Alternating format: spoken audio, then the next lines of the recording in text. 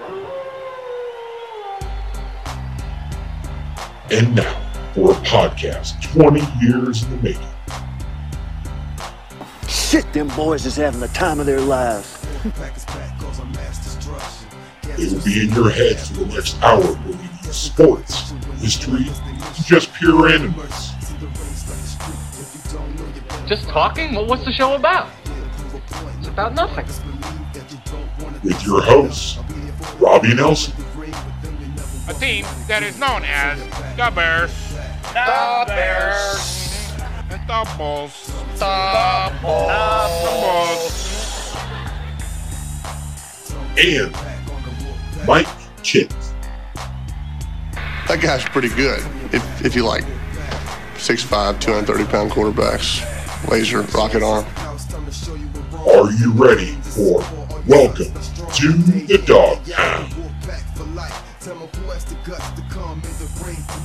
And we are back for Welcome to the Dog Pound, episode 7, for our special Cyhawk preview, featuring myself, Robbie Nelson, the dog, my main man, Mike Kitt. Say what's up, Mike. How's it going?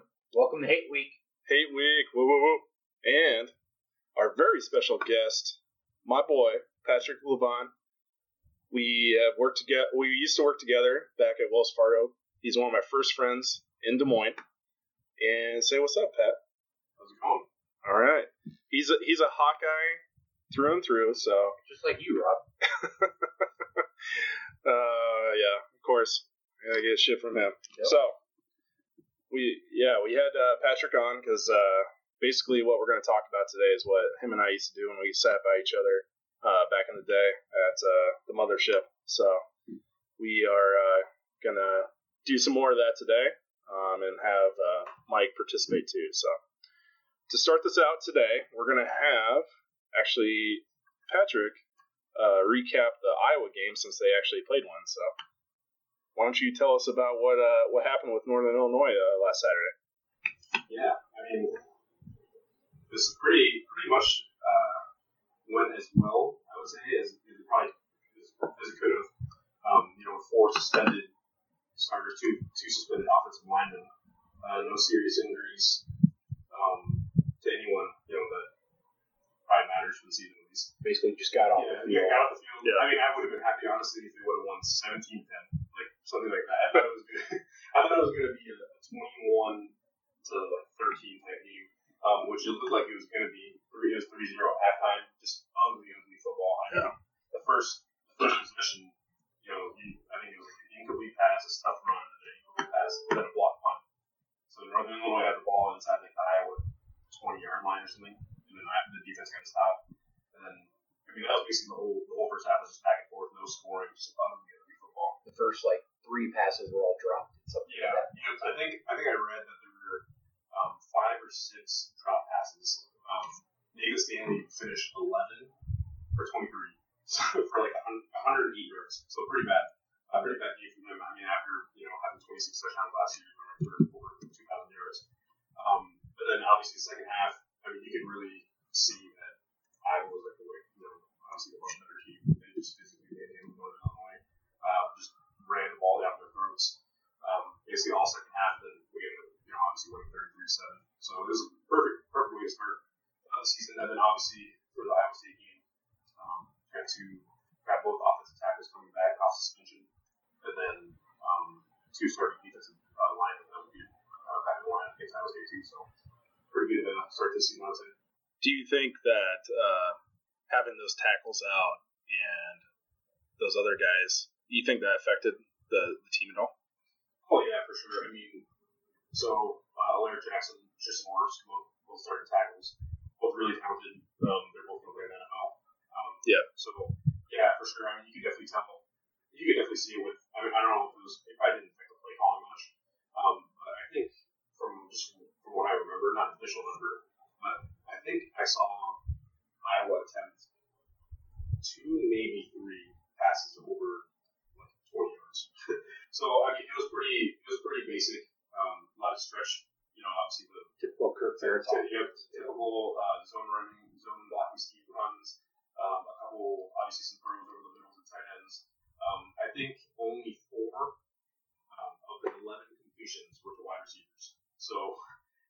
7 completions to running back and tight ends and only 4 to wide receivers. So they kept it pretty basic. Obviously some drops. So yeah, I mean, I think it definitely had an effect on the game. Yeah, and I think they were probably being somewhat vanilla. I think in their play calling too, weren't they? Yeah. I mean, and that's kind of how it is for most teams. I would say. When the season starts. Yeah, before you get into conference play, obviously Iowa State, it's a bigger game. You're going to see more open up. The play calling is going to be a little more aggressive, just like it was last year. I mean, both, was the score 44-41. So you're looking at obviously more scoring and things like that. But generally, with Kirk Ferentz, first game of the year, you're going to see pretty basic football. You're going to see runs, you're going to see throws, and not going to see much flash. I mean, if you've ever seen it. So. And I would say he's very about assignment football. And that's where I think the second half turned a lot, is he basically told them, just do your assignment and good things will happen kind of thing. Yeah. I mean, it was just the first half was just like a lack of execution just all around. I mean, like I said, the season started with, I think, a drop pass, I think like a stuff run and then another drop pass or a completion.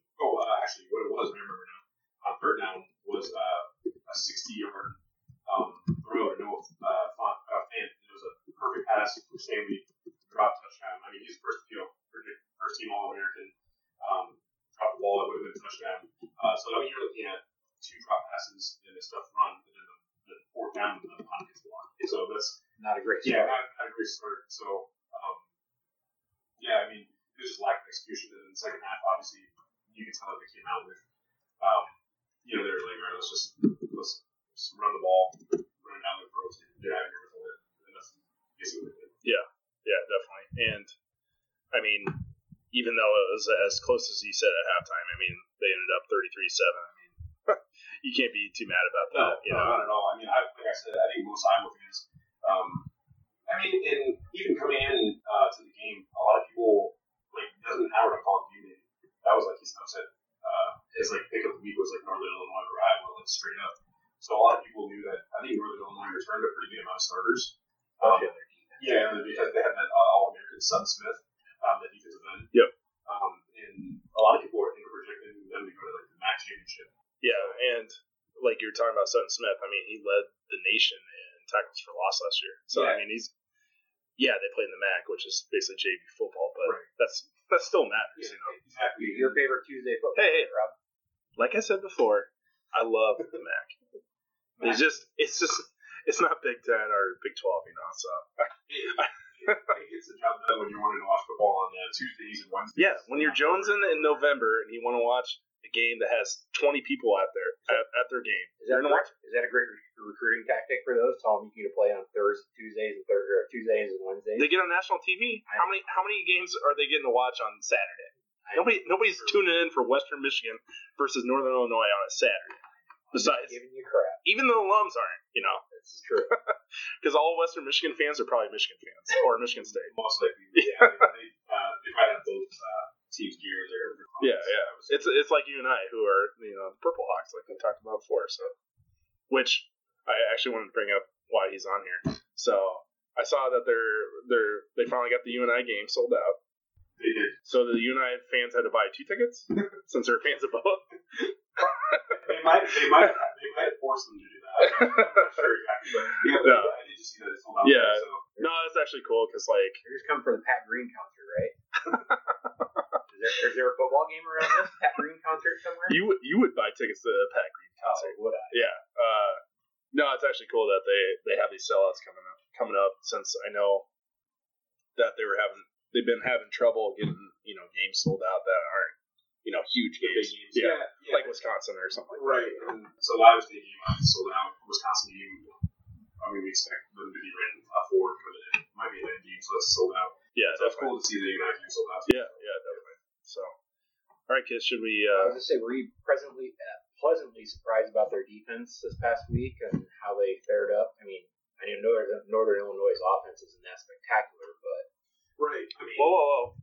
They have a former Iowa State player at wide receiver.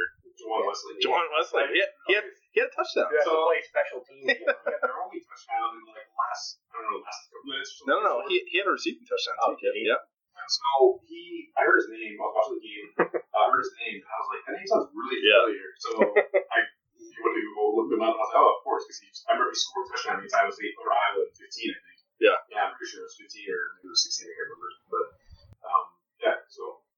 He scored their only touchdown. So you were pleasantly surprised somewhat. Yeah, I think coming in, the defensive line is going to be the strength of Iowa's team all season. I mean, this at the end of the year, like Iowa fans can look back. It depends what kind of year it is, obviously, but this could be the deepest, not probably the most talented, but the deepest defensive line that Kirk has ever had. I mean, he can go. We can go 80 on the defensive line. That's how good they are. Obviously, with guys like BJ Vanessa and Matt Nelson, pretty happy to have you guys. And then you got some younger guys in the 2Ds and stuff. But yeah, the defense played well. Linebackers, they looked okay. Obviously, first starts for all of them. So they looked okay. Monty Jones, who started at middle linebacker, got replaced like halfway through. Hockaday, right? Yeah. By Jack Hockaday. He's a senior. Special teams basically his whole career, but he looked when Hockaday came in, he looked great. And then as they got into the flow of the game, you could tell the linebackers started to look a lot better. And then the defensive backs, I think they're going to be really. That's going to be a strong unit in the team too. With some young guys like Walker and then Amani Hooker at safety and Jake Ross at safety both too. Yeah, pretty better guys. It'll be a big key on that defensive line how clean they can keep linebackers too. Yeah, I mean, so that's one crazy thing that I actually read last week. That's just an insane stat. Is that every season that Iowa has had 30 sacks, that's like a magic number, 30 sacks or more, they finish in the top 10 every single year. So, I mean, that's like one of those, those watch stats. So, I mean, the defensive line can play well, pressure the quarterback, help stop the run, then that obviously makes the job for those newer linebackers easier. But I mean, if you think about those teams that did finish in the top 10, they had stud Dean Lines. 2002, 2009, 2015. Yeah, I mean, you're looking at teams with some of the most a lot of those guys are have long NFL careers. So you're talking about guys like Adrian Claiborne. Even if you go back to 2002, you got John Babineau that played for like 10 years. So yeah. So I mean, obviously the defensive line is going to be the key to the defense.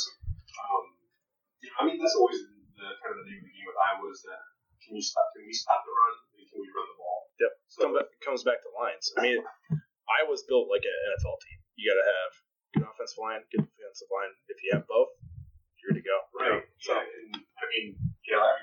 And Kirk probably got that from NFL coaching. Right. Exactly. And then over the last 3 years, I saw the other day that when Iowa rushes for over 100 yards, they're 28-1. Oh wow. And then when they don't rush for 100 yards, they're 0-20 or something. That's insane, man. Yeah. So I mean, that's those two stats right there. Stop the run, pressure the quarterback, and run the ball, and that's basically what Iowa does. Is if they're going to have a good year this year, that's what we're going to have to do. Yeah, definitely. All right, should we shift to our cycling game from Saturday? Are we done with it now? That's what it feels like. We're talking more about the game than actually what happened, pretty much. Yeah.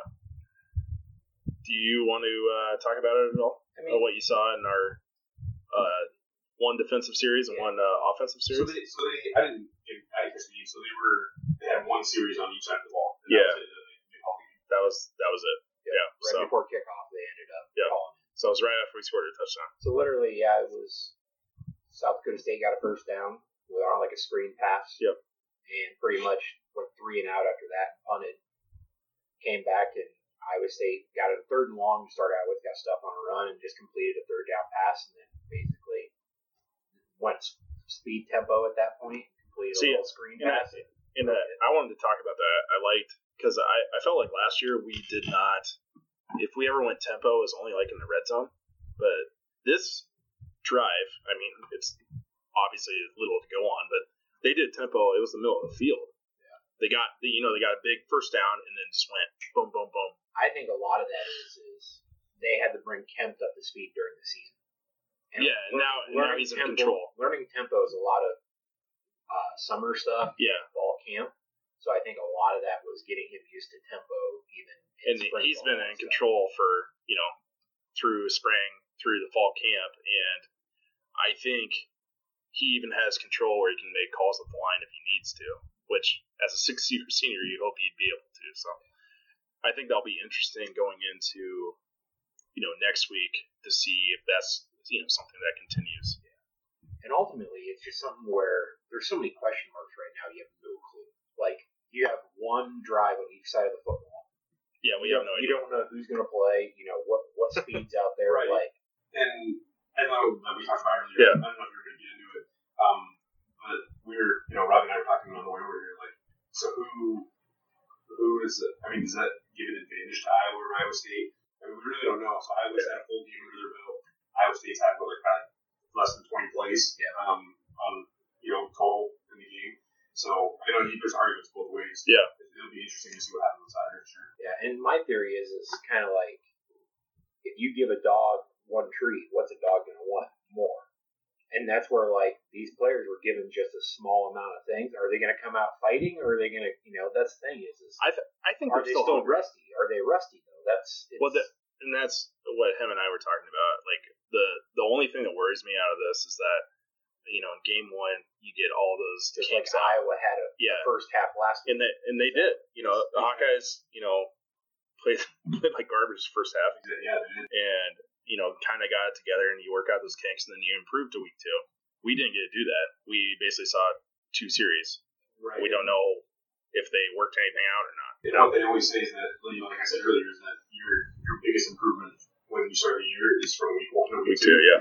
Yeah. So I mean, it'll be really interesting. Obviously, I mean, I read some stuff though that Iowa State, obviously from when Iowa played them last year, was a completely different team. New quarterback. I mean, we have no film on it from this year. There's no game to see.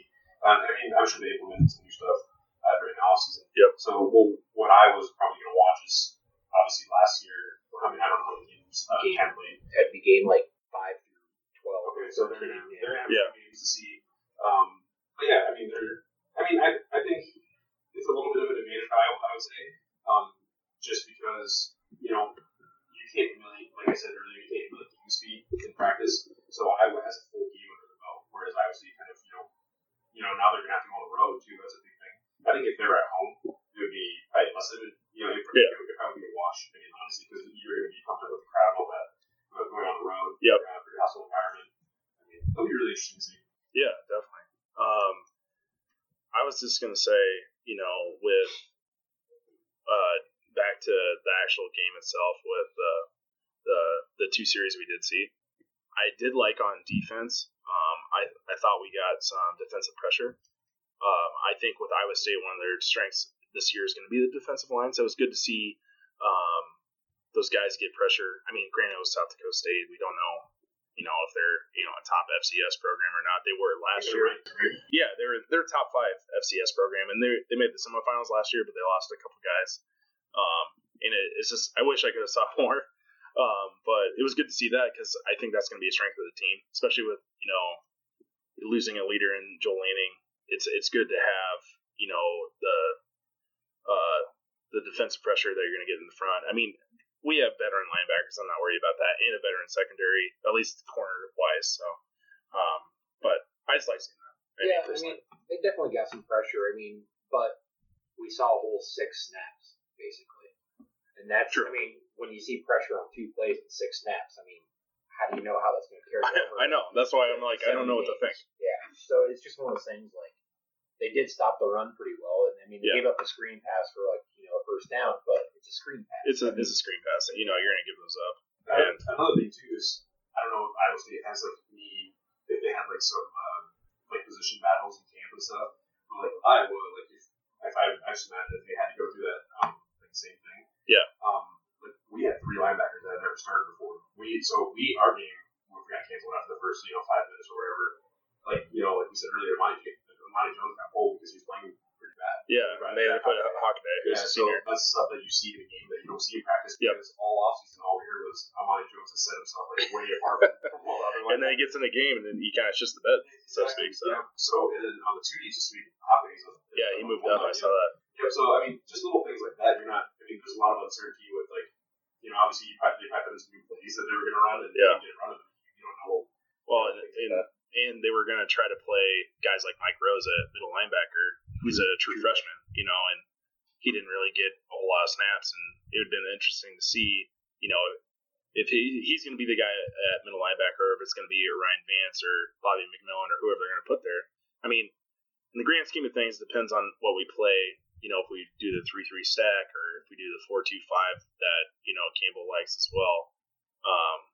We have veteran guys in Willie Harvey and Marcel Spears, so I'm not too worried about it. But at the same time, you would have liked Mike Rose that they've been talking about to get a lot of snaps in this first game against the team that they should beat before going to on the road against a Power 5 team that's an in-state rival. You know, you want him to have that experience going into that. Now he doesn't have it. And even like now you're going, like you said, a Power 5 team. You're going to their stadium. You had freshmen that were redshirted last year, even true freshmen. Yeah, didn't even see the field. Like, and you just want to get their feet wet. Yeah. I mean, like I don't think I can true freshman, redshirt freshman on Saturday. Like halfway through the fourth quarter, they just put in the, you know, obviously the backups. Well, and we have the new redshirt rule this year too. Like So 4 games. yep, Yeah, you can play 4 games and they still be able to have the redshirt.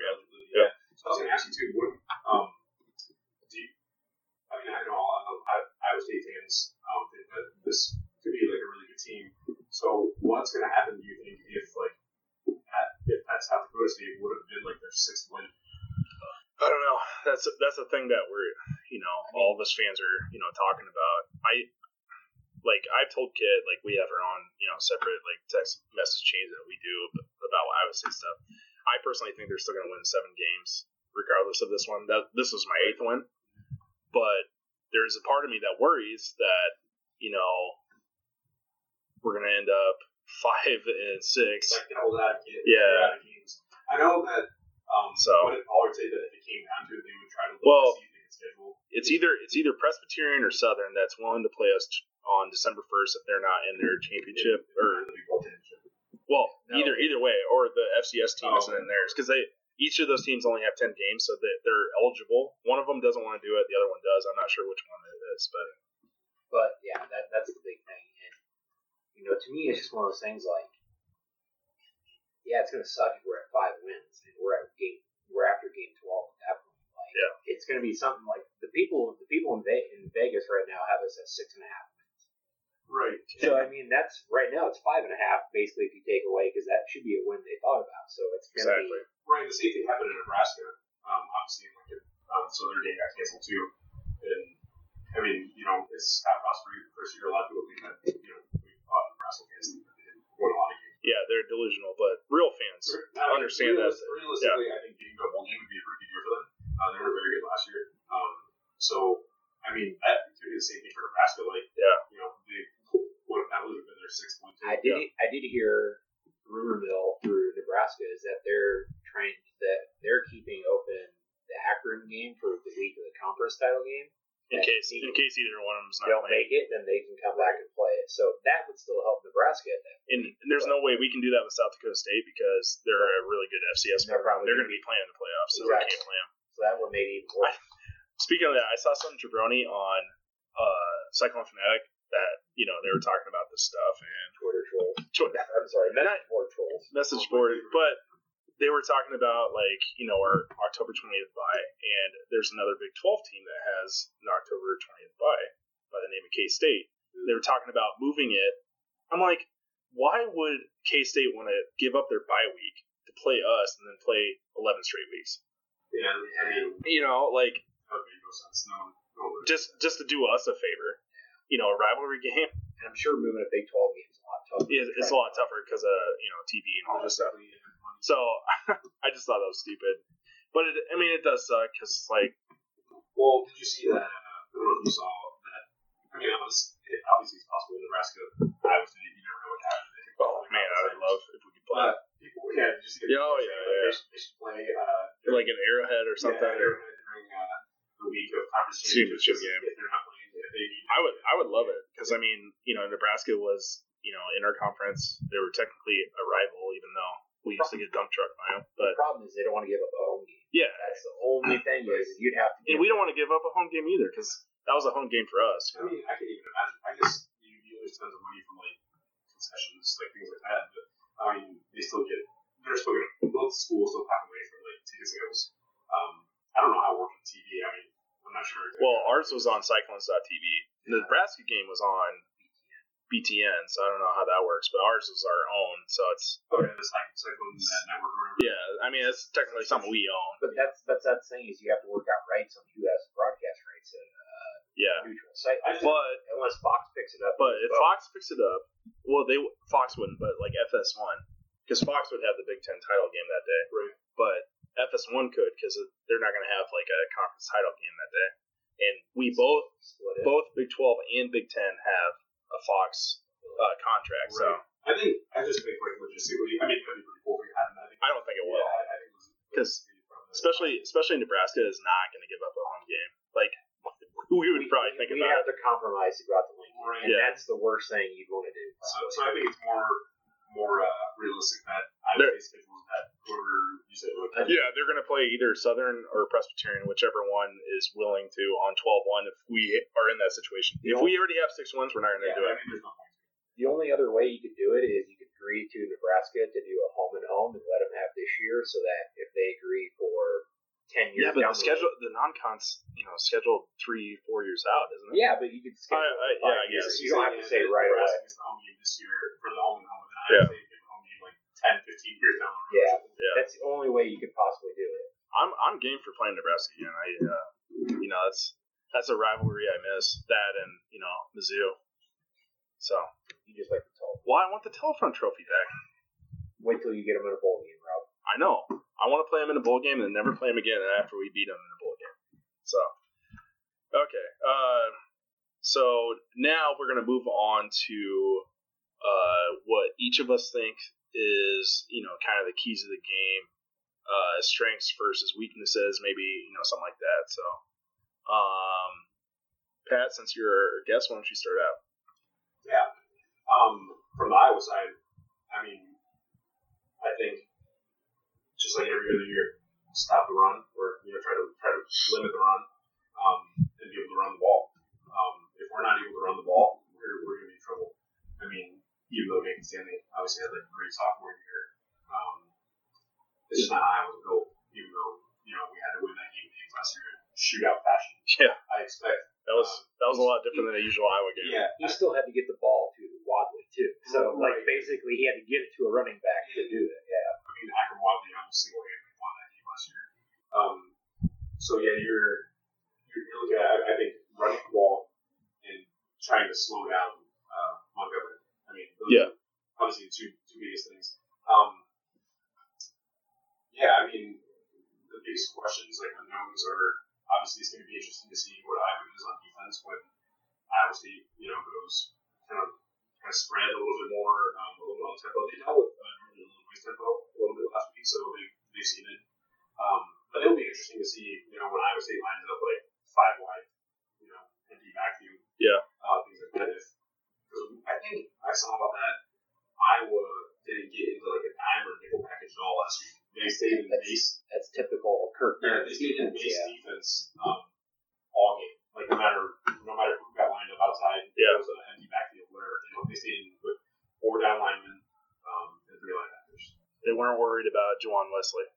Yeah, not quite. Should have been. But that's usually what really, if Iowa State wins this game, that's usually where it's usually won is Iowa linebackers on Iowa State slot guys, and that's where mismatches. Kind of Right, and I think that the game being in Iowa City this year, generally, like we don't see a lot of shootouts in Iowa City. I mean, when teams come into Iowa City, even like top ranked teams, whoever it is, and Iowa wins, typically it's like a 27-20.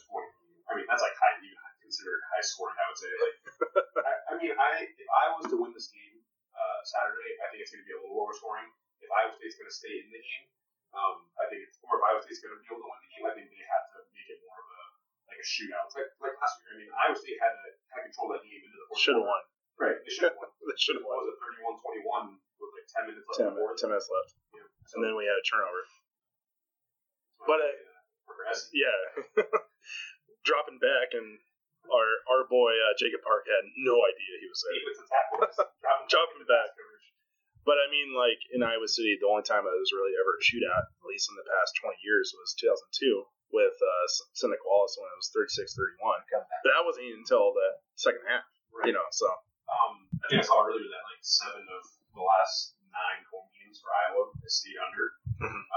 So that's pretty. I didn't see what the over-under was like at this point right now. I think Iowa's still a 4-point favorite, which makes a lot of sense. I mean, that means if it was playing games, it'd probably be Iowa State probably a pick. Okay. Yeah, I mean, it's basically a pick either way, I think. Yeah. But if it's played neutral site, it's a pick. Yeah, for sure. So, what about you, Kid? I mean, I would say there's a couple things. Like Patrick mentioned, I saw the same stat where if Iowa rushes for over 100 yards, they're basically only lost one game in like the last 5 years or something like that. And if it's under 100, they've held under 100, they haven't won a game.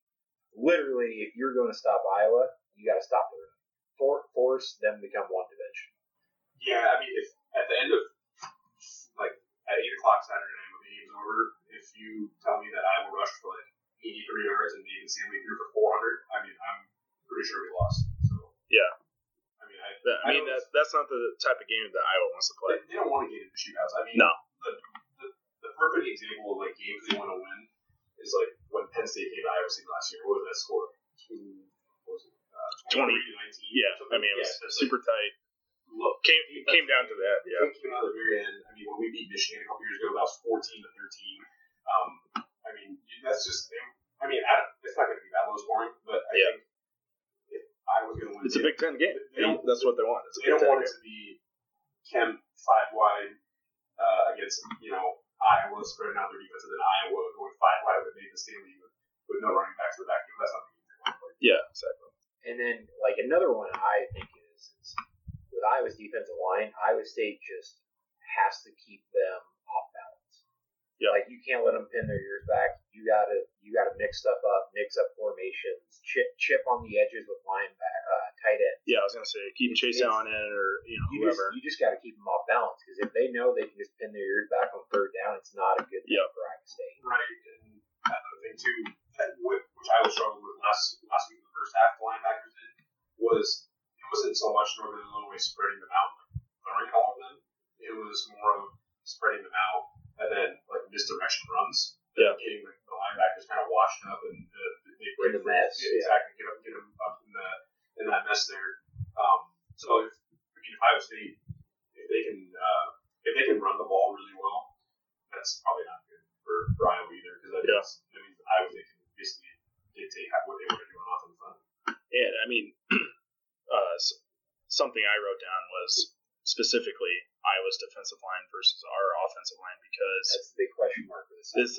Out of all the positions I looked at, like compared to your Hawks and to our Cyclones, that's the matchup because our offensive line's probably our biggest weakness. Don't you think, Mike? Oh yeah, definitely on the whole team. On the whole team, right? And then Iowa's defensive line might be their best group. I mean, it's in the top 3. Yeah, for sure. It's their best overall unit on the team. Yeah. And like I said earlier, they're deep. So Iowa had 5 sacks last week against a pretty. I think Northern Illinois, their offensive line was better. They had 4 returning. I think it was 4 returning starters, and I mean they're one of the better teams in the MAC, like recruiting wise and everything. So right, I mean they got guys. They're getting guys at like Iowa and Iowa State. I mean, to be honest, Iowa State will get 4 stars here and there. Typically, 3-star guys. And that's a lot of 3-star guys end up going to the MAC and play. Yep. So yeah, I mean they had a better offensive line. Iowa had 5 sacks, and I think Northern Illinois only averaged 2.8 yards a rush. And they're one of the better rushing teams in the MAC. MAC homer right here. Yeah. They're well known for that, So I mean, if you look back at the glory days with my boy Jordan Lynch, they're definitely more one-dimensional. So that's where like I said, if they can keep Iowa off balance, Iowa State, and pass in situations, and I mean, this comes back to what we want the Cyclones to be this year is more balance, where you're not relying on David Montgomery to break 15 tackles before he gets a 10-yard gain. You want to run it, get some passing in there, kind of combine both. Because, Montgomery's a stud, plus one of our strengths is a wide receiver. I feel like, you have a Butler, Deshaunte Jones, who showed up last week. I think he's improved. So, with Iowa's inexperienced linebackers, I feel like we should try to take advantage. But it comes to can our offensive line block AJ Espinoza and Parker Hesse and all these guys. Yeah, I mean, Anthony Nelson. Anthony Nelson and Parker Hesse, AJ Epinesa, they look like men last week. Yeah. I mean, they look good. Well, I mean, AJ, I think they've come out and said is basically like one of the best pass rushers, Ferentz has ever seen. I think, he coming out of high school last year, I mean, he looked like he was ready to play. He looked like a man. I mean, I saw him too. Yeah, last year. I mean, there's a reason that he was recruited by basically every school in the nation. Could have gone to Alabama if he wanted to. I mean, that's why he's a dude. Yeah, he's a dude. He's a man. So if Iowa State is able to pass protect, and give kind of the time he needs to, kind of do it, because isn't that his strength? His strength is kind of those more 10 to 15 yard throws, those precision throws, things like that, right? So he's accurate. He tends to be more of I'm going to look at the defense and find your hole and throw to that. Right. He doesn't survey the field as much as probably a lot of other Big 12 quarterbacks, which can hurt him, but it can also help keep the pass rush off him a little bit. Yeah, but, I mean, he doesn't have a cannon, but he's accurate and he's smart. And I think he understands the offense, especially this year, I think, after going through camp and all that stuff. I think... But if he trusts himself a little bit more to hold the ball, it could be... Yeah, that's what I mean. If he doesn't have time, it doesn't matter. Right. It doesn't... if your guys are blowing in there, it doesn't matter. And kind of like you said earlier, if I was able to...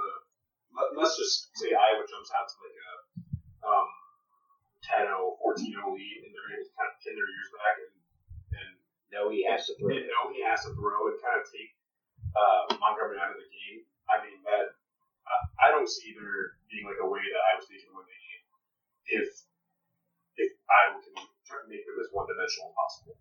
I think Montgomery has to be able to run the ball at least, at least pretty well. He doesn't have to run for 200 yards or anything. But if he's able to, run the ball, keep them balanced, and open up the offense a little bit, take a little pressure off them, then it's going to be a lot easier for Iowa State to move the ball. Yeah, definitely. And it kind of seems like we're talking about the same team, even though we're talking about two separate teams. Like you're talking about making one-dimensional. I was talking about making Iowa one-dimensional. Make sure Stanley beats you instead of giving up over 150 yards rushing. It's kind of funny how football is pretty much cyclical. Like you pretty much do the same things, and you're going to win majority. I mean, generally, every team wants you want to be able to run the ball, and you want to be able to stop the run. It doesn't matter what level you're at. I mean, if you can do those things, then you're going to... Look at the NFL. The NFL is the same way. Yeah. I mean, you could be, like Drew Brees and back when he's throwing for 5,000 yards, but, when the Saints got good, last year when they were running the ball. I mean, they did win a Super Bowl. I know, but I'm just saying, they still had some talent running back then. Yeah, but I mean, it still comes down to that, Just quickly, another thing I wrote down I just thought would be fun to watch. It's not really a strength versus weakness, but almost strength versus strength is our D-line, I feel like, is one of our strengths this year, finally. Which I can't believe I'm saying as an Iowa State fan, because our D-line's been trash forever. Versus the Iowa's O-line, especially with the the tackles back from suspension. I can't wait to watch that matchup. I think it's going to be awesome. Oh, I mean, it's going to be interesting to see what happens. I mean, if I were going to... so there's been times where Brian Ferentz comes out. I mean, he's been an offense coordinator for now, like a year in. Yeah. So there's been a couple times where he comes out and he lets Stanley kind of throw the ball. We don't just hand off first down, hand off second down, things like that. If I was able to run the ball, get Iowa into second and 4, second and 3, second and 2 situations, that's going to bode well for Iowa because it's going to open up the playbook a little bit. Yeah. It's going to be able to do more. But yeah, I know the Iowa State D-line. I mean, just kind of from what I was reading earlier, that's one of their strengths too. And then Iowa offensive line is usually pretty solid. I mean, I don't remember the last time they had a really bad offensive line. And this year they deserve a lot of it. Yeah, and I mean, like you said before, you have 2 tackles that obviously didn't play last week, but they're going to be NFL guys. Yeah. So. I think their posts on the outside are very solid. Yeah. It's the other 3 in the middle that always got to come together. Right. When basically now they've been just kind of. Is that group going to really solidify and stop the Limas and stop the Johnsons in the middle? And that's the key. Is I think on the outside, Iowa's tackles are solid. Right. And this could come down to Ray Lima. Yeah. Who's basically he's an all Big 12 type of talent. See if he can push against your guys' guards and your center. Right. And I'm really interested to see too. Iowa's secondary. Mike Hooker and Jake DeRoss and the safeties.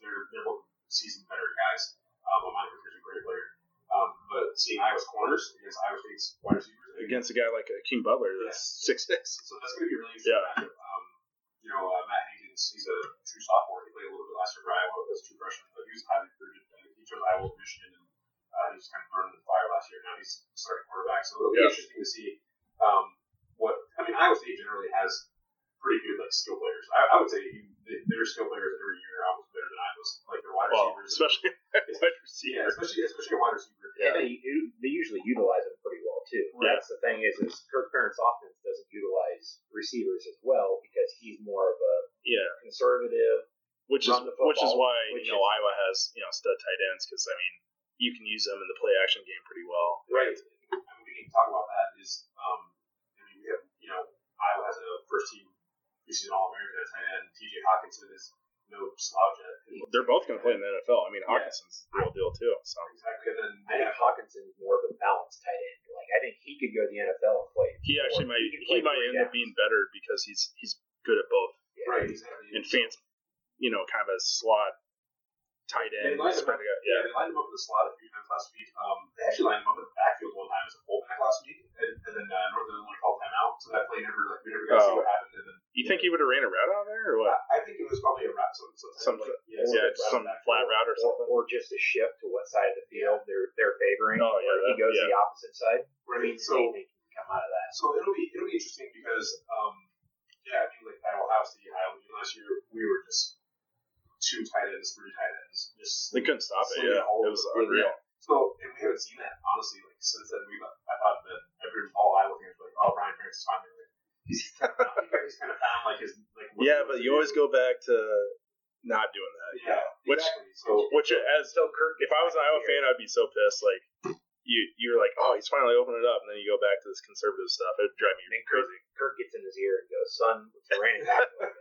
They just need to let it rip, man. Just let it rip. Right. So it'll be really interesting. I think there's a lot of really good matchups on the field. I think this is the best Iowa State team that I've seen. Let me put it this way: a lot of Iowa fans have been reading and seeing that it's in Iowa City.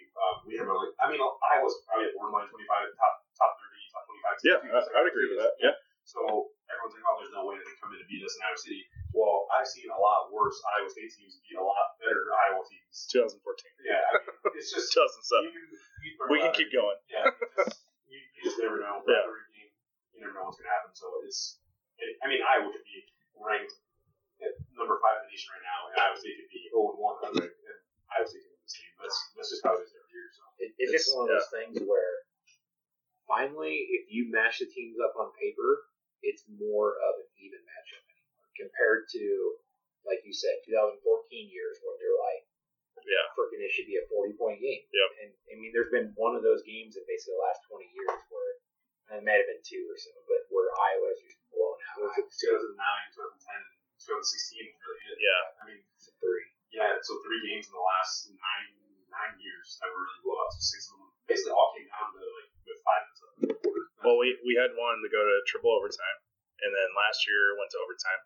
So that's 2 of them that went. And then 2015 was a tie game with 4 minutes left, and then touchdown. That was the game where C.J. Beathard had that scramble where it was third and forever, and that changed the whole game. But it was tied at that point. It was tied in the fourth quarter. Yeah. Yeah, I remember Kinsbury fumbled the ball 6 minutes left in the fourth. We were ready to score and take the lead, and then we forced obviously the punt, and we went down and scored, and then you guys threw an interception and we scored again. So it may have looked like it wasn't a close game, but it was a lot closer than 31-17 or whatever it was. That would have been a Rose Bowl season, right, for Iowa? Yeah. So that's one of the best Iowa teams in the past 10 years, and Iowa State could have won that game. Right. And our team was not good that year. Right. So like I said, I've seen a lot worse Iowa State teams beat a lot better Iowa teams. So it can go in either way, you know. So did you have anything else, Skip?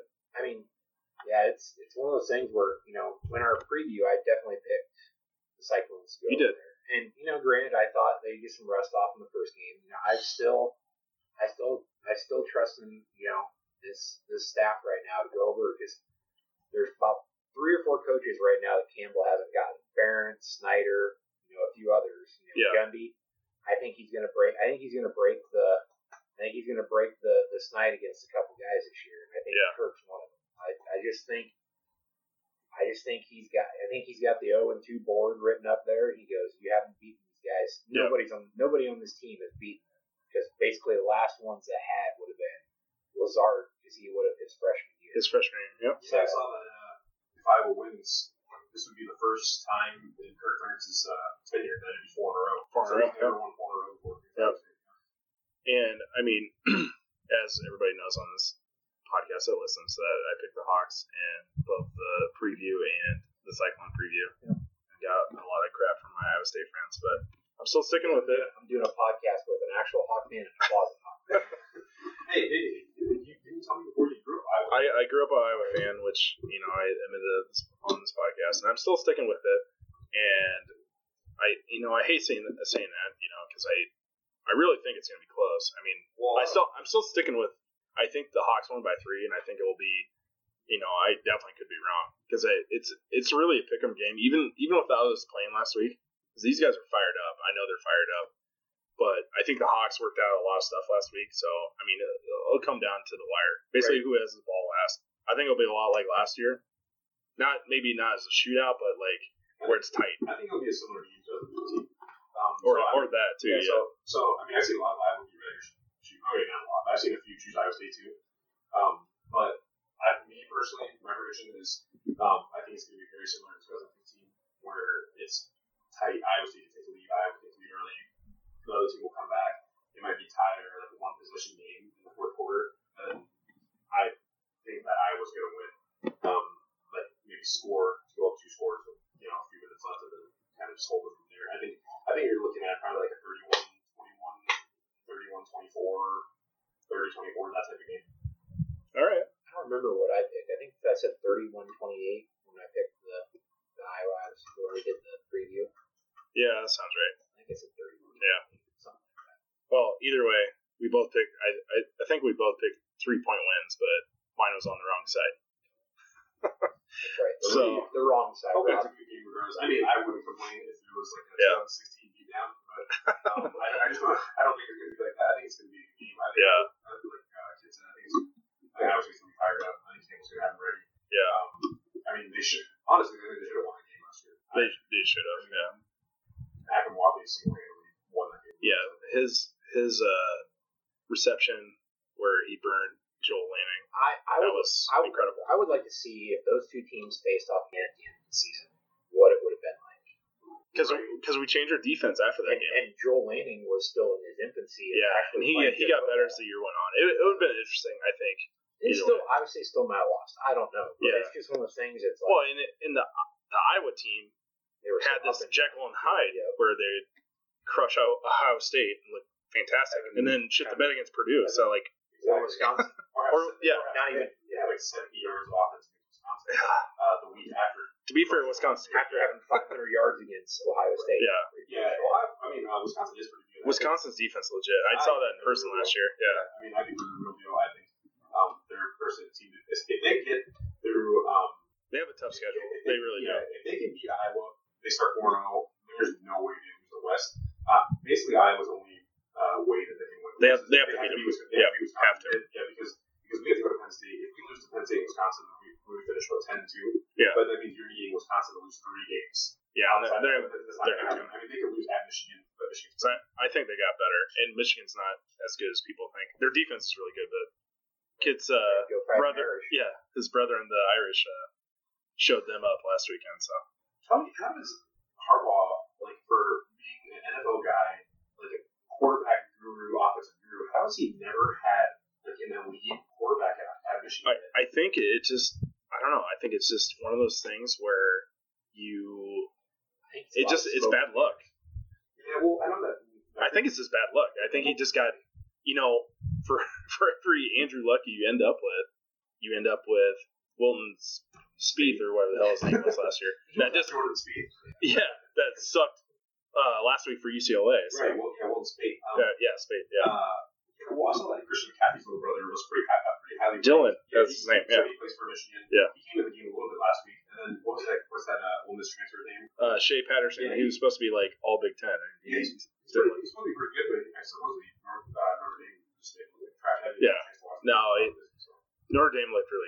good. I'll give him credit, even though I hate him.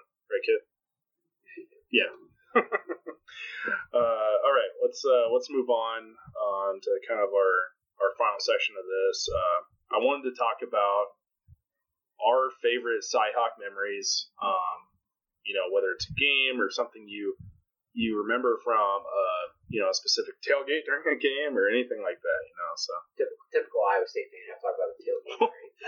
Well, I mean, in our fandom though, Mike, I mean, it's been a pretty close rivalry. It's not like this is the '90s where we're getting dump trucked every week. 16-year stretch of games. Yeah. Great. So over the last 20 years, 10-10. Yeah, I mean, I was won obviously 4 or 5, 3 in a row, but like over the last 20 years, it's 10-10. Yeah, so 10-9 against Iowa State, so it's been even. So as our guest, Pat, why don't you tell us some of yours that you might have? It's pretty close. I mean, obviously, the 2009, 2010 years are pretty awesome. Just looking at Notre Dame's. That was like the wonderful year, obviously, where I think Austin Renan had more completed passes to Tyler. Yeah, he did not play good that day. Yeah, so your boy Sash put on a clinic. I remember that well. That was a great game. 2010. Kid and I would have been sitting in the student section, I believe. Yeah, that was brutal. Yeah, that was a fun game. 2010, obviously, I mean, still to this day, I still think that 2010 Iowa team was the most talented I've ever seen, and they went 8-5. Yeah, it's kind of unfortunate how that shook out that year. Games, but that team had so much talent that they just dump truck Iowa State just from the get-go. Yeah. It was, I don't remember what the final score was, 42 to it wasn't 35-3 or something. 35-7. Yeah, it was bad. I think my favorite was probably 2015. Obviously that was the beginning of the Beathard era. I mean, they started kind of in the beginning, or in the bowl game the year before when Iowa got housed by Tennessee. But that was kind of when we knew that, or as Iowa fans, we knew that CJ Beathard could be a special quarterback because he just had those 2 scrambles, the ones you were talking about, and he had that one like 50-something yard pass to Matt Vandenberg from his own end zone. Yep. I remember. I'm pretty sure that scramble was like on 3rd down and like 8 too. And they had it. It was almost a safety to play before. God. Yeah. So that was a fun year, obviously, because it ended. I felt like that was kind of like the momentum game that got them going. Yeah. They ended up with a undefeated regular season. It was pretty cool too because that was the year that Tyler Sash passed away, like that week before. Yeah. I think. So they wore like the 9s on the helmet and stuff. So that was probably my favorite. I mean, I've been to a handful. I mean, both. Like 6-7 Iowa State games and Iowa City. I was gonna say you've been at Ames. I remember because we were working together in 2011, and that's one of mine actually. It was the triple overtime game. Oh yeah. Because we were texting each other because we were both at the game, and that actually might be my favorite one just because it was an insane game. I got super sunburnt, and James White scored the game-winning touchdown going into the end zone there. It was just, I don't know, it was just crazy because it's like that year was so up and down. You know what I mean? And I was super sunburned. So yeah, Kit might have been more sunburned than me. But like for me, besides that game, because that might be top, this very close to the top is 2005 when Iowa was ranked in the top 10. I was a sophomore. Jason Manson game. Yeah, the Jason Manson game. I was a sophomore in college, and I was like 18, and I thought we were gonna get dump trucked that day, and then we just stuck it to him. And Drew Tate got hurt. Jason Manson's garbage, and we ended up winning 23-3. And Kate remembers this, but we had this house on State Avenue in Ames. It was pretty close to campus, 129. Shout out to my boy Chad. And we had a huge party afterwards, and I got super hammered, and it was awesome. So that's my favorite memory. I remember the game specifically too because I'm an angel over here. I was still in high school, but we had. I know. You're a lot younger than me. So the game, I think it came off around 3 or 4 or 2:30 something. It was in the afternoon. Yeah. Yep. We had football practice that Saturday morning. And then. Oh yeah. For the people that don't know, Patrick went to Valley. He's a lot better than us. So. He played on like an actual state title team. He's not 1A football like Kit and I were. So 2A, excuse me. Sorry. Come on, keep yourself. So my buddy had tickets, and they were actually in that little not press press box, but it's like those suites that you yeah. in the stadium on the side of where the student section is now. Jack Trice Club. It's a Jack. Yeah. So I didn't even know it was called. My buddy got tickets, and he asked me that morning, like literally the morning of. He's like, "Hey, my parents we have extra tickets. You want to go with us?"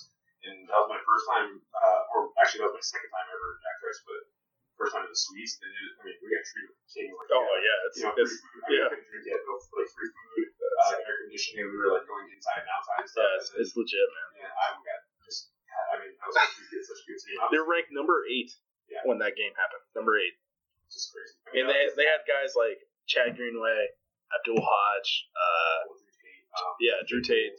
Yeah, I mean they had guys on that team. Yeah, this is after the 2004 when they won the Big Ten title or co-Big Ten title. Yeah, they won the Big Ten title before, won the walk-off Capital One Bowl. So everyone was all hyped up, ready for it. Everyone was like, "Oh, they're going to make a run at the BCS," and then got housed. Just got housed, and I think they lost. That's the only time basically in my fandom that Iowa State's housed Iowa. Because it was 23-3. I mean, it wasn't ever close. Yeah, it was after Tuesday got knocked out. Yeah, it was close. It was never a game. I mean, because all the other games that Iowa State's won, it's been 3 points or less. Yeah, or a touchdown maybe. Yeah. No. It's I consider my fandom since 2004 because that was my freshman year, right? Your fandom. I was thinking of games in general. So 2007, it was 15-13. 2011, that was just talking about triple overtime, 3 points. That was 44-41. The next year, 2012, it was 9-6, which is probably Kit's favorite game. We'll get to that. That was the Jake Nod interception game. Was that Jake Christensen the quarterback? Was it you were saying? No. 07 would have been. That would have been Matt Vanderbilt. That would have been not Matt Vanderbilt. James Vanderbilt. James Vanderbilt. Yeah. And then the last time the Iowa State won was 2014, which was the Cole Netton double field goal where he kicked it, and then didn't you guys call timeout? And then he made it again. So that was 2017. So, like I said, every game except for 05 was 3 points or less, which is nuts. And then Iowa has housed us, let's see, 09, 35-3, 2010, 35-7. Yeah, 42-3 in 2016. Like I said earlier, if Iowa comes out and if they go a couple scores early, and if you kind of finish back and rush, because I mean, that's Iowa's usually. Generally, Iowa blows out Iowa State. I mean, they obviously had a couple close wins. The team was 14 points, but it was close. One of the others was last year, obviously, 3 points in overtime.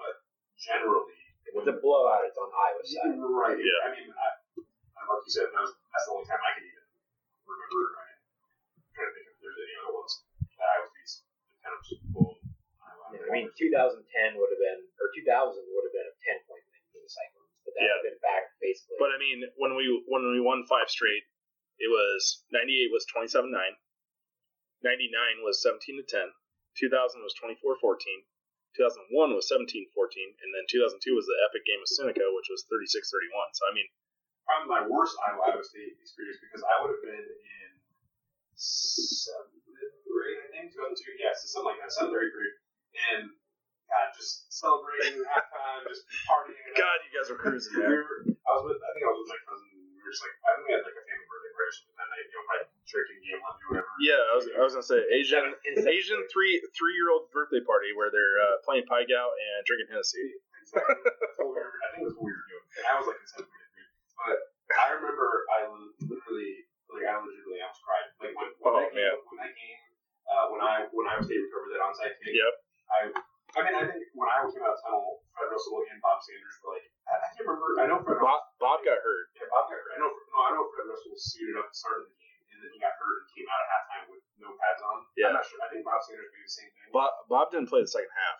I remember that. So I remember just literally the ball was just like falling out of Brad Vegas' hands. Like he couldn't even throw the ball. He had like, I swear to God, it felt like he had 5 fumbles that game. I'm pretty sure he just literally like forgot how to hold the football and like just thought it. And he almost won the Heisman that year. I mean, and they should have just showed the Iowa State film. Iowa State figured out how to stop it, and Seneca Wallace just went off. He went off at second half. What was halftime 24-7? Yeah, it wasn't close. Yeah. It might have been 24-3. I mean, it was bad. Yeah, so. Do you have a favorite one, Kit? I guess we kind of cut you out of this. I don't know. I mean, you've been an Iowa State fan longer than I have. Yeah, so you probably have. You probably remember 98. Definitely when they finally broke the streak. So 98. Darren Davis, basically back-to-back seasons, had over like 240 yards rushing. Yep. 98, 99. Yep. besides that, I mean, I was in Iowa City at one point, I think I was like 3-0 of Iowa State games where Iowa State had won. And I thought it was a good luck streak at that point until it was broken with the. I think what. So I was thinking about this. I think what happened is you went in 2000, because 2007 would have been before you. So you went in 2011 because I was in Ames. Then I think you went to overtime game, right? Yeah, that was the triple overtime game. And I think you went to Iowa City in 2012, but I don't know who you went with. Yeah, so it wouldn't have been me. I don't remember. So I didn't go to that game. That was the 96 game. And then in 2014 is when you went with Bruin and Patrick, right? Yeah. Not this Patrick, the other one. Yeah. Caucasian. Yeah. The white one, not the Asian one. If the game is 9-6, I promise you I will win this game. Hey, we won one, though. That was 9-6. God, that was an awful game. I remember watching that. Yeah. I'm so bad. I mean, just this year, I can see anything happening. Honestly, I mean, I always try to put it, like, yeah, as an Iowa fan, people, like, or Iowa beat writers, people always get on them for, like, choosing Iowa to lose. Like, okay, well, you're making, But their goal is to give their opinion. They're being paid by a paper. Exactly. So, like, I'm not going to choose Iowa to win every game. Like, I'm getting paid by this podcast. Why can't I pick Iowa? Yeah. I think that Iowa State will have a great chance to win if they, like you said earlier, can keep Iowa defense off balance. I think that's the biggest key for Iowa State. If they're able to both throw and run the ball effectively, it will be really interesting to see if Iowa can score enough points to win. If Iowa can kind of force them to be a little bit more one-dimensional. Yeah. So I know you didn't bring this up before, but all the message boards trolls for Hawks fans out there, the people who are on Facebook are outraged by the suspensions being called. We were going to talk about that. Do you have any, like, are you appalled, or are you just like, if I was in the same boat, would you be like, that's fine because they, at that point, are you a little bit more, I think that's the right thing, wrong thing? I was fine with it, honestly. Like, even if it was Iowa State, it wouldn't even matter to me. Like, because, first of all, so they got suspended for the game, right? The game started, obviously, 5, 6, 7 minutes or whatever, went on and then it got canceled. But the thing is that they probably served some type of suspension that week during practice. They had to play with the scout team. Okay, so there's stuff like that. So there's something, because with Iowa, they had to force suspension too this week. They missed the game. I read earlier that they had to serve on the scout team and they had to go to community service on Saturday during the game. So they couldn't even go to the game. So, I mean, the Iowa State players served their suspension. The game could have been 5 minutes or full 60 minutes. It doesn't matter. They prepared like they were going to be suspended. They didn't get to play those first however many minutes, and the suspension served. I mean, I personally, I don't understand what the fuss is about. I mean, were they starters? All 4? How many people got suspended? Well, I think one of them was a starter as Julian Jones is a starter. And what were they even suspended for? Like, was it anything like legal? It was just like team violations. I think it's team violations for Good Jones. Okay, so it's not like Tongamo he had an OWI in the spring. Okay, so it's not like this. And he's not a starter though. It's not like what's his name, like Chris L. Rucker or from Michigan State getting arrested and Adam Jones and then getting against Iowa. Our friend Jeff Cleaver always brings it up. So no, seriously, like I remember I went to housing Michigan State that day. They were ranked number 5 with Kirk Cousins playing. That was the 2009 or 2010. Yeah, so 2010 they were ranked like 4th in the nation. Kirk Cousins, Le'Veon Bell, all these studs. Was that like 27-9? It was like 35-7 or something like that. I think we were up 30. No, I think we were up 28 or 35-0 at halftime. Yeah, we just housed them. Yep. Yeah, he literally went to jail for something. Got out of jail Thursday and got to play on Saturday. Like no suspension. Yeah, I remember the joke about him wearing an orange jumpsuit underneath his pads. I mean, yeah, so I have no issue with it. I'm sure you guys don't have an issue with it either. To me, it's one of those things. It's like the coaches are there to police their own. Like they shouldn't worry about what the media says to an extent, or their fan base, I should say. Like in media, they get to decide the suspension anyway. Yeah. Why does the fan get to decide it? If the coach and the athletic director and the president feel like that's good, then I'm good with it. Exactly. Like they didn't even probably have to be suspended. Neither did the Iowa players, but like the coaches are laying down suspension and they're deciding, okay, they've served their time, they got their punishment. That's what it comes down to. And like you said, they had to serve on the scout team. Like, they got They didn't get to do any of the cool stuff of, going out for, pregame stuff or warming up our Cyclone, what do we call it? Spirit Walk. Yeah, they didn't get to do any of that stuff, So, I mean, exactly. Yeah, so I mean, I have no issue with it. And to me, like, it's just hate talking. And it is about fandom. Yeah. If this was on the opposite side, Cyclone fans would be at the Hawkeyes throat. Sure. And then you have those, like, exactly, you have those message board trolls that are out there going, "Oh, this is wrong." If they happen the other way, they'd be like, "Well, it's fine." Speaking of, I want to call out our friend Pat here. I do want to make one more comment about the suspensions first. Though. Okay. I did hear somebody that works in like administration brought it up, like how like administration for like high schools, saying like even if there's one period in the day and the classes get canceled for snow, that's considered a suspension, like a suspension. So like I mean, it's kind of like how do you follow that? Like Rob said, like the coaches decide like the punishment. It's not like legally like the police have no. You're suspended for one game. It has to be a full game. Like, so the coaches like Matt Campbell is the staff, the president, or whoever, the athletic director, and they were like, okay, they had to do this and this and this. They served the suspension, even though the game got canceled. They still served. They did whatever they had to do throughout the week and throughout. You know what I mean? It's the way you can't control it. Right. So. Yeah, exactly. So go ahead. So I always defend my boy Pat. Jab each other. We do jab each other, but I feel like we're both, very intelligent.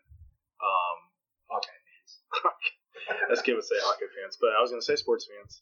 And we understand the other side because we're rivals in not only the college game, but in the pro game too. Because he's a Packers fan and I'm a Bears fan. So I mean, we give each other shit about both NFL and college, but we both understand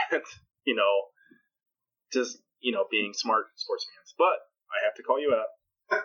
You posted this on Twitter the other day, excuse me. Being a troll, and I wanted to call you out.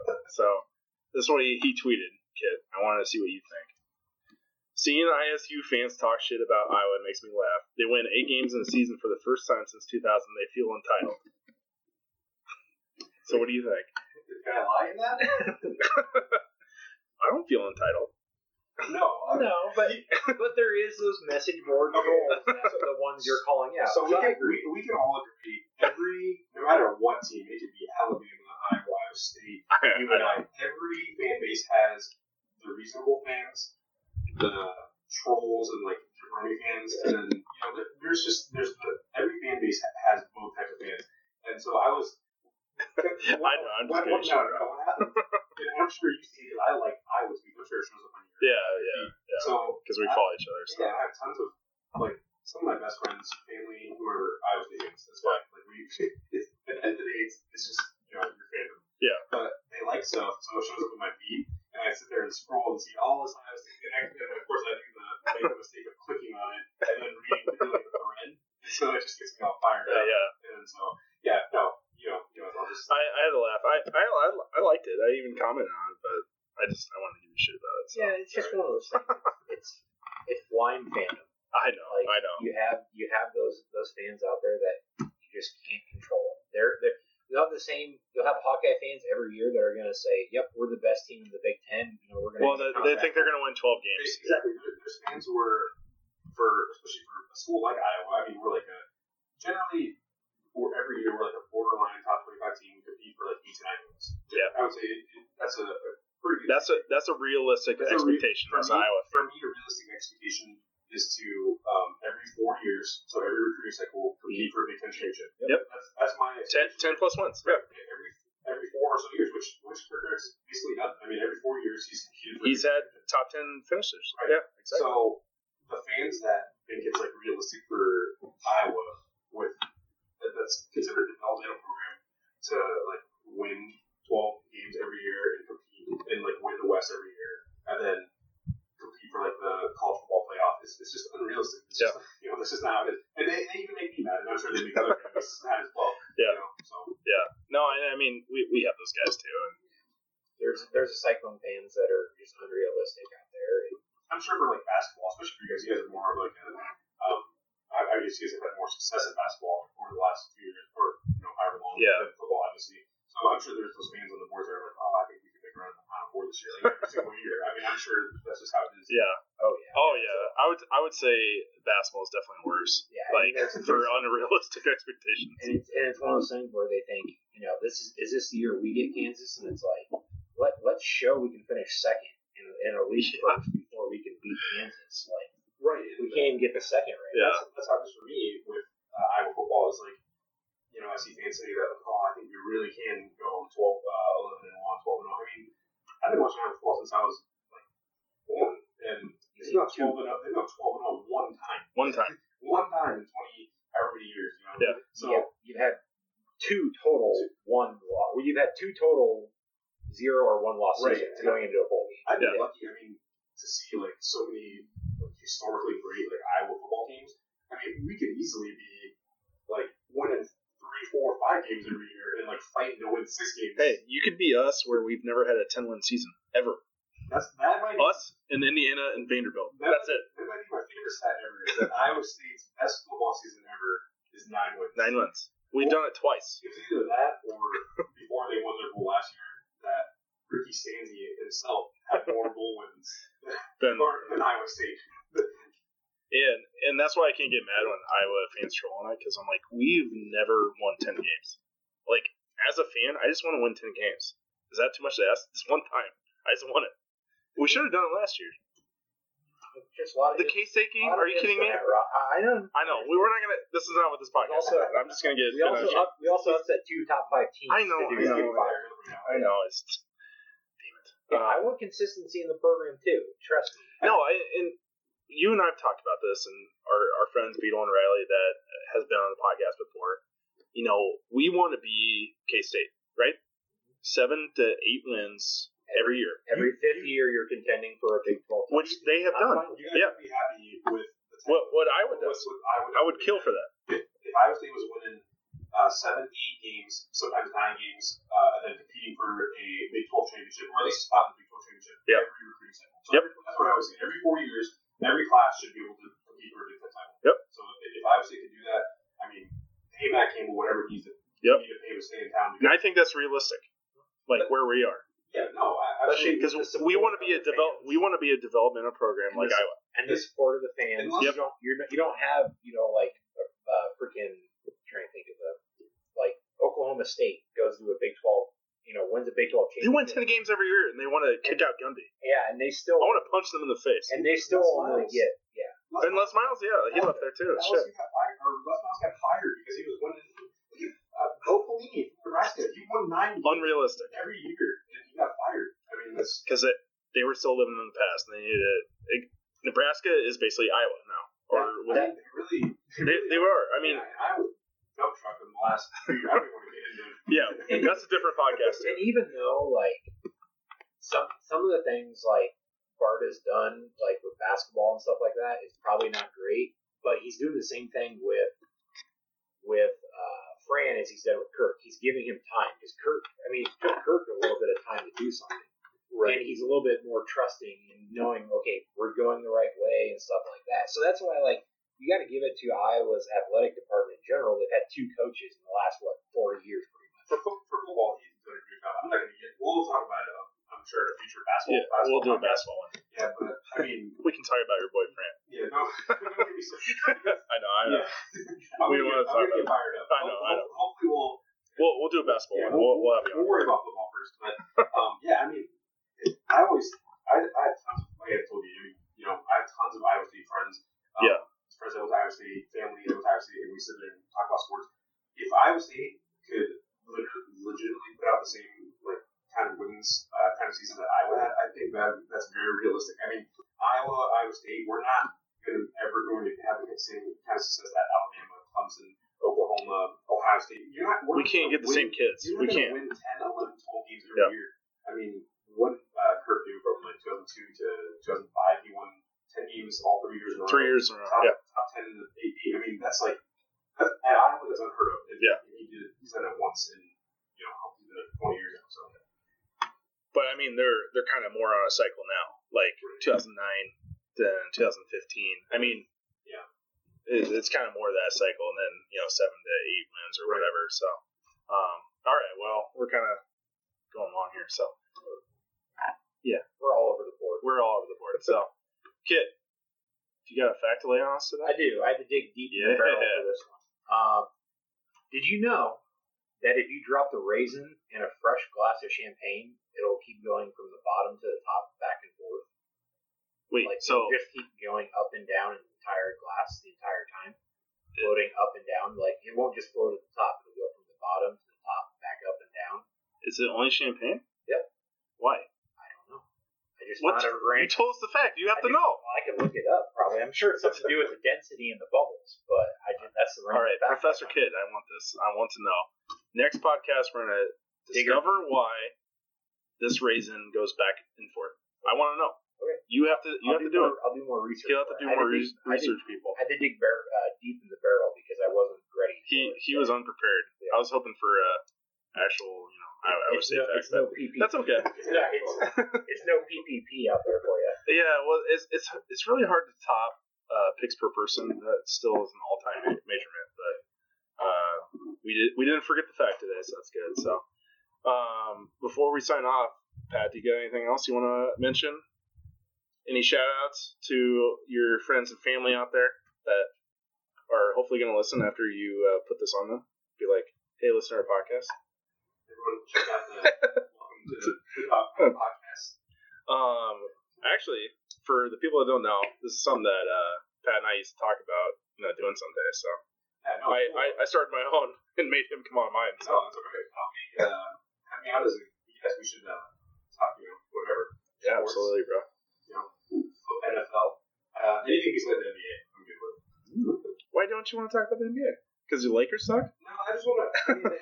You know how it is. I know. I don't get into it until. It doesn't matter until like It's April. a playoff sport. Yeah, It is. The Cubs just put up a 4-spot on the Brewers, though. That's what I was looking at. Yeah. Yeah. I was with a Brewers fan actually earlier today. And I was giving him shit. So Oh, I mean, it's like, what is it? he's one of 4 Brewers fans in existence. Yeah, I'm pretty sure. I don't know why you would ever. I mean, I would just say that I was a Cubs fan. You're close enough to Chicago. You're close enough to Chicago anyway. So, all right, bro. Well, as always, I appreciate you coming on and giving your expertise on the Hawks. Yeah, thanks for having me on. Yeah, well, hopefully we'll have you on with our friend Bill that you probably heard on the other podcast. He's pretty good with Hawks stuff. So, Kit, do you have anything else before we sign off here? Go State. Go State. Go Hate Week. Hopefully, I'm gonna do my best to fire out this podcast so all you guys can listen. You have it by the game time, unless you want to listen to it after, right, Rob? No, you're gonna listen on the way to Iowa City, right? You're going to be in Iowa City? No, no. I mean, our listeners are. The listeners are. I'll listen to it on the way to Iowa City. Yeah. Are you going to Iowa City? Yeah. We're leaving Friday night. Pretty late. We're going to get off work. She's off at 11, so we're going to get down to like 1, 2 in the morning probably. But tickets or just tailgating? we don't have tickets right now, but I mean, generally they'll get tickets. Yeah, it depends how drunk we get. We'll see. Yeah. I mean, that's hard. No, not how drunk they get. How much Hennessy is flowing at 2 a.m. But you can't have a liquor in Iowa City on the lots anymore, so you have to put them like in plastic bottles. Yeah. Because if the cops come around and see that glass, Yeah. turns out it's This is gonna sound like I'm super racist. It's like, Yeah. Hey, you have 2 Busch Light cans right next to you. Yeah, that's true. I'm helping my people out and drinking Busch I wish I Light. had a Typical white Iowa guy sitting across. Yeah, this is something that Pat and I used to do too. From what I heard on RDTV, they call that Warren County water down there in Norwalk. So Busch Light's Warren County water. These blue smoothies are basically water anyway. So. I think they are. I personally think Busch Light is better than Bud Light. I mean, Oh, Bud Light's trash, man. I can't drink it anymore. yeah. So I'm not a huge. Wait. You people drink Heineken. What are you talking Whoa. about? I love Corona. Just use you people. Oh yeah, this for the people listening. I am not racist. I actually love Asian people. This is just something Pat and I do. So don't worry about it. Don't burn down my house. Where can my written complaint go? You have an inbox. Oh yeah, actually we haven't been doing that lately. Why don't you give them the Twitter handle, Mike? What is it again? You're in charge. It's it's like welcome, then dog pound, but pound without the vowels, right? Yeah. So PND. Yeah. So welcome, DAWGPND. Pretty sure. Yeah. If not, disregard that. Yeah. So. All right. Well, we had a lot of fun today. Definitely tune in future podcasts. I think Mike and I are going to do some fun stuff coming up. Hopefully something that's kind of off the wall and get away from our sports stuff for a little bit, but we'll be back for that. So try to hit every gender out there. Gender? How many genders are there? There's 2. Whoa. That's for another podcast. Yeah, I was going to say, yeah, putting everybody in 2 different broad categories. Go ahead. Okay. Well, kids gonna make my face red. That I'm gonna get called out by our. That's okay. Okay. That's okay. We'll just stop. I'll just stop. Just go State. Go State. And we'll be back on Welcome to the Dog Pound. After the party, it's the Waffle House. If you ever been here, you know what I'm talking about. Where people don't dance, all they do is this. And after the original, you know what it is. Welcome to Atlanta. Remix, it had to go down. I got something else to tell you about the new Motown. Where people don't visit, they move out here. And ain't no telling who you might see up in Lenox Square. I don't know about you, but I miss the Freaknik. Cause that's when my city used to be real sick. People from other cities used to drive for miles just to come and get a taste of this ATL style. I'm the MVP, most ballin'est player. Make my own moves, call me the mayor. Monday night, you know things change with time. Magic City back looking like 8 and 9. All the homies on the south side up in the Ritz. Tuesday night, the Velvet Room, same shit. Wednesday, strokers, I don't go no more. Cause they don't know how to treat you when you come through the door. Thursday night was plush, but we moved the fuel. And I be up in the booth, drunk, acting the fool. Friday night, at Kaya, they still got love. And the Shark Bar be popping like it's a nightclub. Saturday, still off the Heezy for Sheezy. You can find me up in one Tweezy. Sunday, getting me some sleep. I'm on my way to the deck to hit Jazz and T's. Holla. Hey, yo, I'm from New York, man. Representing NYC to the full.